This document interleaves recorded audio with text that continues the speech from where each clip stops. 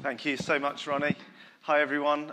So we've got Romans 15 today. We're nearing the end of this book, and we've covered so much ground that's been deeply challenging, eye-opening, and today we've got a chapter that's full of all sorts of truths that can help us. And I wonder, are you feeling like you need to be refreshed today? I'm guessing most of you might be. That's kind of how I feel at the moment. Last Monday, Ross and I went to sort out our church minibus. And you might not realise that we have a church minibus. It's not been used for 18 months. So as we pulled up into Iffin Farm, where we store it, we approached it with a certain degree of, how's this going to go? How much of this morning is going to be taken up by fixing the minibus? And so we approached it knowing that a new battery had been fitted. And in theory, it should jump to life and head across to the MOT to get back on the road and be used by us. And as we approached it, we didn't discover a white minibus, we discovered a green minibus. And as I got into the driver's seat, because I was the nominated driver, there were cobwebs all over the place. It had been sat for 18 months, hadn't been used at all, and it was in need of a bit of TLC. It spluttered into life. We got it to the MOT location, and yes, of course, it failed. And it is still at the garage being fixed. This old minibus, which has served us so well, is needing quite a bit of TLC. It's needing refreshment. And the new battery in the vehicle should mean that it should jump back into life once we've figured out how to find a new power steering pipe that's now obsolete and discontinued. And once we've figured out the other things that, not I, but the mechanics have solved the issue. But it made me think, well, what is the power driving the minibus? Well, it's the battery, it's the engine. Once those things are fixed, it should serve us well, even though it splutters to life when you start it, even though it looks green and there's cobwebs. Once it's up and running, it's okay. Even though it looks pretty weak, pretty powerless, it can achieve a great service for the kingdom here in Canterbury and Faversham as we use it for our youth, for our students, for international students, for all sorts of other reasons.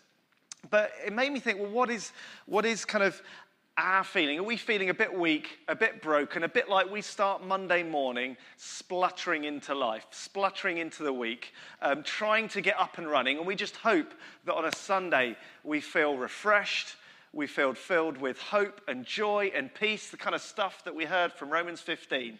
And we think that should get us going. And it might get us to Thursday or Friday if we've had a good Sunday, if Oz's sermon's okay, and if the band have led well, and if we've had some good fellowship over coffee and a bit of prayer, then maybe we'll get round to the next Sunday. I wonder if we feel like that sometimes. God, please just do your refreshing work. And we need to be refreshed, don't we? We need that. That's why we gather. But I wonder what drives your life. Are we overly reliant on Sunday mornings? Are we overly reliant on anything we can, a conversation, a prayer, a word from God in our prayer time and in our reading time to get us going? And today, what I really feel led to share and speak mainly about is the power behind us as a church, the power behind us as individuals, and it is the Holy Spirit. And it's by the power of the Holy Spirit that we can live lives that are pretty ordinary, maybe a bit green, a bit cobwebby, a little bit like we're spluttering into the week sometimes, but knowing that in our weakness, God works by his grace. God works by his power to do an incredible work and mission. And so as we look at this passage, I hope that we'll be encouraged that as we're filled with the Spirit, that we can live in the power of the Holy Spirit. And I want to focus here because actually that's what Paul does. As he gets to this point in the book, maybe the Roman church, they've heard this letter read a few times and they're still grappling with the deep theology. And what's happened so far is Paul's worked through what the gospel of grace is. And he's addressed some big themes of God's sovereignty and election and of Israel. And he's got to chapter 12 and he's began to talk about what it looks like to give your whole life to living for Jesus, to love in action, to use your gifts, to think about the weaker brother and sister in community, to not disagree over things that we shouldn't be disagreeing with, but instead being full of mutual edification, building one another up, encouraging one another, how to be a community. And you might think, well, that's all very well, but how do we do that? How do we do that? And I think what we find Paul saying here is that by the power of the Holy Spirit, we do that. By the power of the Holy Spirit, we live that kind of life as a community together, and we serve God on mission in our quite ordinary lives, maybe not in places like Serbia, giving Bibles, potatoes, and paprika out every other day, although thankfully God does that in places around the world, but maybe through our ordinary Christian living in the context that we're in right now. And in chapter 15, we have a few references to the Holy Spirit being the power that enables us to live these transformed lives. We see it in verse 13. May the God of hope fill you with all joy and peace as you trust in him, so that you may overflow with hope by the power of the Holy Spirit. The Holy Spirit fills us with hope. That hope enables us to trust him. And with that comes a joy and a peace. Do you want that today? Do you want that when you wake up on a Monday and on a Wednesday and a Friday? Yes, I know I do. And then in chapter 16, that we are sanctified by the Holy Spirit. And that was Paul's end result, was to say, I long to share the gospel with the Gentiles, and not just share the gospel with them, but to see them being sanctified, not by me and my great teaching alone and my living, but by the Holy Spirit. And then in verse 19, by the power of signs and wonders, through the power of the Spirit of God. Again, Paul's talking about the power of the Holy Spirit doing the signs and the wonders, being the one that we applaud when there are Bibles distributed and potatoes and paprika, and the stories that we share in our day-to-day lives about God answering a prayer and opening up a door of opportunity for us to move into a new house, or to have an opportunity to share the gospel with someone, or to pray for someone for healing, and to celebrate when God answers that prayer. The power of the Spirit. And then at the end, in verse 30, we also see Paul saying that I urge you, brothers and sisters, by our Lord Jesus Christ and by the love of the Spirit. See, Paul's ramming home a message here, saying that you can live transformed lives. You can be empowered to live those lives by the Holy Spirit in you. This isn't some impersonal force, some thing that we get tacked on like a battery for Christian living. The Holy Spirit is a person. He is our comforter. He is our enabler. He is our empowerer and equipper. And so as we gather, God is with us, in us, and he enables us to be empowered and built up and live for him. He is our friend in the week when we're feeling down. He's our comforter. He's our encourager when we have voices in our minds that press us down. He's saying, no, God loves you. God's your Father. Keep going. Be bold. I'll give you the words. And so as we look at how Paul really explains that for the church in Rome, we see how for us today too, we can breathe the oxygen of the body of Christ every day, the Holy Spirit in us. And we can also see glorious things happening in our ordinary lives. So the first thing on that theme that I want to look at is where Paul starts. And then from verse 1 to 13, he unpacks this. He kind of moves from chapter 14, as we've heard from Ronnie. He says this accepting one another, this considering the weaker and the stronger brother and sister in Christ is so important, and it leads somewhere. Because as we accept one another, as we love one another in action, we find that unity comes in the church. And so the first thing really that we see is that the Holy Spirit unites us in praise. And so as he unites us in praise, we see that in verse 5 to 6. May the God who gives endurance and encouragement give you the same attitude of mind toward each other that Christ Jesus had, so that with one mind and one voice you may glorify God and Father of our Lord Jesus Christ. So the relationships that are developed and growing in community, the encouragement and the prayer that Paul has for this church in Rome is all gearing towards unity.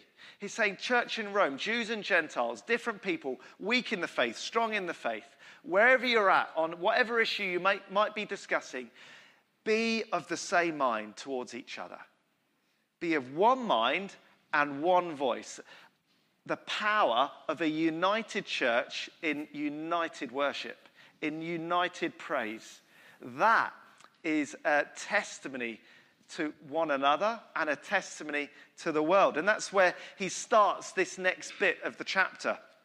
So what does it mean? How do we do that? How do we be a church that is of one mind and one voice? And there's two ways, I think, that Paul kind of reveals through this. And the first one you might have noticed in verse 4. He talks about endurance and encouragement of Scripture. So how do we be united in praise? Well, by the Spirit working through the Word. How do we see that? Well, the Old Testament scriptures that Paul refers to, and he quotes quite a few of them in this chapter, are for our encouragement and are for our endurance. He's saying Scripture is entirely applicable today. It's designed to teach us, to give us examples of how to live lives today for God. We need the Old Testament scriptures to encourage us and to help us endure when life is hard. So stories about Joseph or Moses or any number of Old Testament characters are there partly so that when we struggle in life with our anxieties or issues or challenges or feeling low, we've got a point of reference to go, they endured. Joseph can remind me that even when everything seems to be going against me, I can keep going because God's got this. God's involved. God's working for good in the middle of challenge. So scriptures are applicable today, and that's why reading the Bible is so key. And the Holy Spirit works through Scripture to encourage and help us endure. So the work of the Spirit through the Word. And Scripture is also Christ-centered, and we see that from Psalm 69, which is one of the Psalms that are quoted by Paul in this chapter. And he says it's pointing to Jesus, because even Jesus was insulted. And so if you're insulted, then remember Christ too was insulted. So when life is really hard and people seem to be attacking you or insulting you or misunderstanding you, remember Christ can sympathize with that. So not only is all of Scripture relevant for us, we find that Scripture points to Christ, the one who did endure, and we can turn to for our encouragement. So I wonder how you find reading the Bible at the moment. And if we want to be a church built in unity, in praise, with this hope of God in our hearts, the starting point is allowing God to speak to us through his word by his Holy Spirit. That's what can lead to empowered living. And it can be easy, can't it, to neglect some of the Old Testament because it's confusing and often quite challenging to understand, and so we need to grow in how we do that. And that's partly why we look at it together in our life groups. We're working through the book of Ruth at the moment in our life groups, and it's some of them at least, not all of them, because we're all at different stages of what we're looking at. But for us in our life group, that's been so eye-opening, seeing how this story of this individual, Ruth, in the troubles of her life is loved and encouraged to step out in faith and then find redemption and kindness in this individual Boaz, a real signpost to Jesus. How can we grow in our reading of Scripture, in our not neglecting of the Bible, but a prioritizing of it? And yes, that might happen on a Sunday morning. It might happen on a Wednesday or Thursday evening life group, or a Thursday or Friday morning life group for the daytime ones. But it needs to happen beyond that, doesn't it? In our own reading, in our own small meetups and discipling relationships. Any opportunity we get to encourage one another, let's point to what God has said in the Word, and the Spirit will work through that to build us up. And that's exactly what we see in this chapter, and I'll refer to where else in a moment. But before I do that, just want to point to the second area that the Holy Spirit works in us. So through the word, but also through relationships. So many verses have been about the one another's in this section of the book of Romans. And we came across it a few times, didn't we, in what was read. Not only pleasing your neighbours for their good to build them up, but also accepting one another as Christ has accepted you. Caring for one another and loving one another. The outworking of these relationships, only that is possible as we are filled with God's Spirit and in our hearts. And where does that lead? Where does that lead? It leads to united praise and worship. And often I think we can fall into the thing that we think that our praise and our worship together on a Sunday or maybe midweek in a group is just about how it's led, how it's done, rather than the relationships that we're with. And so the deeper relationships that we have, the more we're accepting one another, loving one another during the week, and in our differences uniting in Jesus, the greater our experience of worship will be together when we sing, when we worship God together in other ways, by serving together in the week. The deeper we're investing in our community, the greater our praise will be. That really struck me this week as I was praying and thinking. I thought, wow, that's what Paul's saying. He's saying, look, you want to praise God among the Gentiles? I'll sing praises of your name. Rejoice, you Gentiles, with his people. It's all about with one another, with the Gentiles as well as the Jews. The culmination of God's plan through the root of Jesse springing up, ruling over the nations. To him, the Gentiles will have hope. He's talking about Jesus, the Messiah. And the context of that is a community. As Gentiles come to faith, non-Jews gather in worship with Jews. They gather accepting one another despite their different ethnicity, understandings of food law, how to do holy days, whatever it might be for us today. As we gather together, we gather because we have the same hope, and therefore we have the same reason to sing and praise and rejoice. So we unite. What does the Holy Spirit empower us to be like? How does he refresh us? Well, he refreshes us through the word as the Spirit works through it. And he refreshes us through our relationships as we accept one another and as we grow together. And then where does that lead? If the first chunk of the chapter is there, quite clearly where Paul moves from chapter 15, verse 14, is into this whole area of mission. So it's not just the expression of united worship in a church. It's an expression of worship through mission. So he invites us to engage in mission.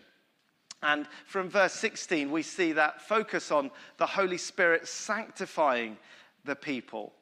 And in verse 18, we read the phrase, through me leading the Gentiles to obey God by what I have said and done. So Paul wasn't just interested in making converts, in seeing people hear the gospel, moving to the next place and leaving it at that. He wanted them to obey the gospel, make and mature disciples, not just see lots of people turn to Jesus and then move on. He was, at his heart, a discipler as well as an evangelist.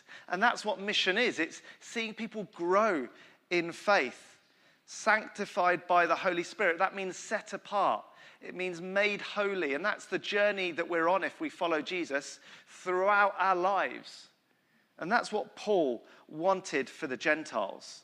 So the Holy Spirit fills us with a hope, unites us in praise as a community. But he also is at work growing us in our faith. And look at how Paul describes that growth in verse 14. He says that you yourselves are, he talks about the Roman church being full of goodness, filled with knowledge, and competent to instruct one another. It's all about character, full of goodness. The sign of being Spirit-filled is to be full of goodness. The way we relate and accept others, or are hospitable, or are forgiving, gracious. To be good. To want good in our communities and working relationships, in our families and in our parenting and in our marriages, in our friendships, to be good. We express that through the way we talk and care for people and reflect the heart of God. To be filled with knowledge, not just knowing stuff about God and the Bible, but the knowledge of a close relationship with God.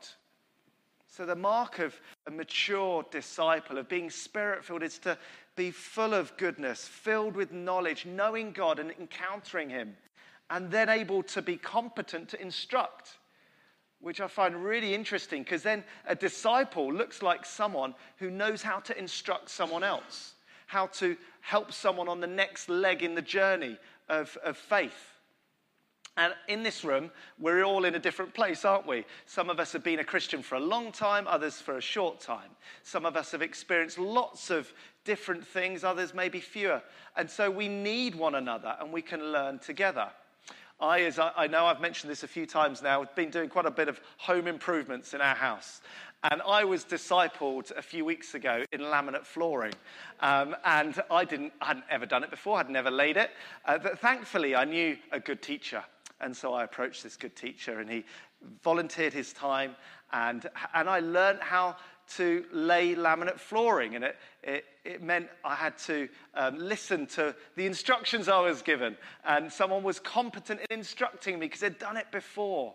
And so now I know, probably not all on my own, but I could probably give a few tips to someone. I might need to do it a few more times with a certain Josh Potter. But he helped me and instructed me, and it was a great example as we talked about what discipleship looks like. It involves a learner and a trainer, someone that's been on the journey a bit more, who can give advice and guidance, and you can together work on the project. And the project for us is growing in goodness, in knowledge, and in the love of God. Who are you discipling? Who do you kind of spend time with, and that you could maybe instruct in what it means to understand and live out your faith? Who could you ask to help you on the next leg of the journey? And this goes beyond going to church on Sunday and a life group in the week or being on a serving team. This is about real relationships in the everyday, knowing who you can call for advice as you prayerfully think about a decision that you have to make in your life. What relationships have we got in our community? And as those relationships deepen and are invested in, and as we care for one another like that, we'd be united in our praise. We'd be doing mission empowered by the Holy Spirit, even when we feel weak and tired and like we're spluttering on a Monday morning like that minibus, because we'd have God's word in our heart and his Spirit working through us in our lives. So not only are we invited to united praise, we're also invited into mission. And that's what Paul is doing. And he's shown lots of examples of that in this passage, not only in what it looks like to be a disciple, but on the fact that he sought to speak nothing but the gospel, and that he pioneered urban mission all around from Jerusalem to Illyricum, modern-day Albania. It's this huge area where he went to the key strategic cities, proclaiming the gospel, seeing converts, and then moving on as young churches were established. That was his mission. That was his strategy. What's our strategy?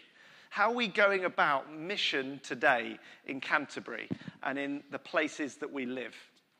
I was on a conference this week, the Lausanne Convention Europe, it's called. And this is a huge evangelical leaders conference that happens only every 10 or sometimes 20 years. And they've been asking this question in their convention: how do we re-evangelize Europe? How do we share the gospel in Europe in this time with nominalism or secularism, with the context that we're in? What is the strategy? We know the gospel doesn't change. We know that's the same as it was in the early church, and we protect that and we proclaim that. But the way, the methods, we've got to speak the gospel into our times effectively. And one of the the speakers was talking about 5 factors that we need to make sure we don't let go of, that we keep hold of as church community. And one is being community, which is what Paul's writing about. The second was the teaching ethic, the truth of the gospel, and how it impacts everyday life. How the gospel influences decisions in the ethics and the ethical decisions that we have in our day and age, and holding firm on those grounds. Another was witness, being witnesses in our daily lives, where we live, not just thinking missionaries will be doing it, but we all are commissioned to witness to the gospel in the normal ordinariness of our lives. And then the fourth was service. How do we care for the poor? How are we doing something in our communities? And then in the fifth one was the Holy Spirit power, what we're thinking about today. Only are these things possible by the Holy Spirit at work in power through our efforts to serve others, to share something of Jesus, to be different in the workplace, to be full of goodness and knowledge in a way that leads to others wanting to find out about this Jesus that we talk about. And that Holy Spirit power being key for our praying and for our knowledge that he is with us. And that's exactly where Paul moves in this next section, as he says in verse 19, by the power of signs and wonders through the power of the Spirit of God. Wouldn't you like to see more of that? I know I would. Quite often we think, oh God, why are you not doing more works of signs and wonders in our day to day? And that's why we really need to share stories of what God is doing in our lives. And having one today was really great. So thank you, John. But in our meeting up with one another, talking and not just assuming it was a coincidence or that it worked out quite well, but actually attributing that to God, answering a prayer, giving him the glory when things seem to smooth out in front of us and we see that we have managed to move house after all sorts of issues, or that we have seen an answered prayer, or that God is at work doing something, even it might be quite a small thing, but we give glory to God for that. And maybe that causes somebody to wonder. Signs and wonder. Wonder isn't just about the incredible, miraculous. It can be about a simple testimony of God answering a prayer, or being encouraged by a verse that led you to feel like you had energy to get through your day. Those things are glorious and can be used to build us up in unity and praise, not just on our Sunday, but any day that we might gather together. And so how we live our lives, not only in unity of praise, but also in mission, is essential and is how the Holy Spirit empowers us. And then just finally, as we draw to a close, verse 30 to 33, kind of point to prayer. And we've thought about unity and praise. We've thought about being kind of sent out in mission and in our everyday. Well, here, the note that Paul ends on is prayer and the love of the Holy Spirit urging us to pray. So Paul said, join me in my struggles, church in Rome. Join me. Have partnership with me, because I need your prayers. Pray that I would be delivered from those that seek to imprison me and would stop me doing my work. Pray for me to be refreshed when I come to you. Pray for me that I'd be able to get that gift offering to the church in Rome that has been raised by supporting churches along the missionary journey that he's been on. He's asking for specific prayers, and he's saying, church in Rome, in the power of the Spirit, in the love of the Spirit, join me in these practical, everyday prayers. So when we ask one another in our meetings, in our life groups, or just in conversation, what we can pray for one another, we're saying, join me in this prayer, in the love of the Holy Spirit. That's what it looks like to be empowered by God's Holy Spirit, to be partnering in prayer. We received in our life group a a message on our group from John Makoa, who some of you guys know. He headed back to Kenya about a year ago now, and he said, oh, please pray for me. Join me, and I noticed that, join me in prayer as I have an interview on Tuesday. He's been looking for work for quite a while. And so we replied, say, great to hear from you, John. Yes, we're going to pray with you for that. Specifically. And we're united with him. Even though he's back in Kenya now, even though he's far away, we're united in faith, in friendship, and in the love of the Holy Spirit. And so as we pray for one another, let's do it through the lens of the Holy Spirit empowering us as a sign of love for one another, and see how God works and maybe transforms our ordinary lives that are a bit like a spluttering, green, dusty, cobwebbed minibus back into action on a Monday morning, back into action on a Wednesday or on a Friday evening when you're exhausted and haven't got energy to put your kids to bed and somehow just go, oh, I give up. Whatever it is in your life circumstance, let's be empowered today by the Holy Spirit to lead our ordinary lives, but knowing they're doing a glorious thing because the Holy Spirit is at work today for the glory of God. Let me pray. Heavenly Father, as we come to you, we recognize our need to be refreshed, to be full of hope, to be given a sense of joy and peace. And I pray for whatever is going on in the lives of those that are in this congregation today or online, that we would just come to you and say, Lord God, we need you. Fill us with your Holy Spirit afresh. Empower us so that we are united in our community and in our praise of you.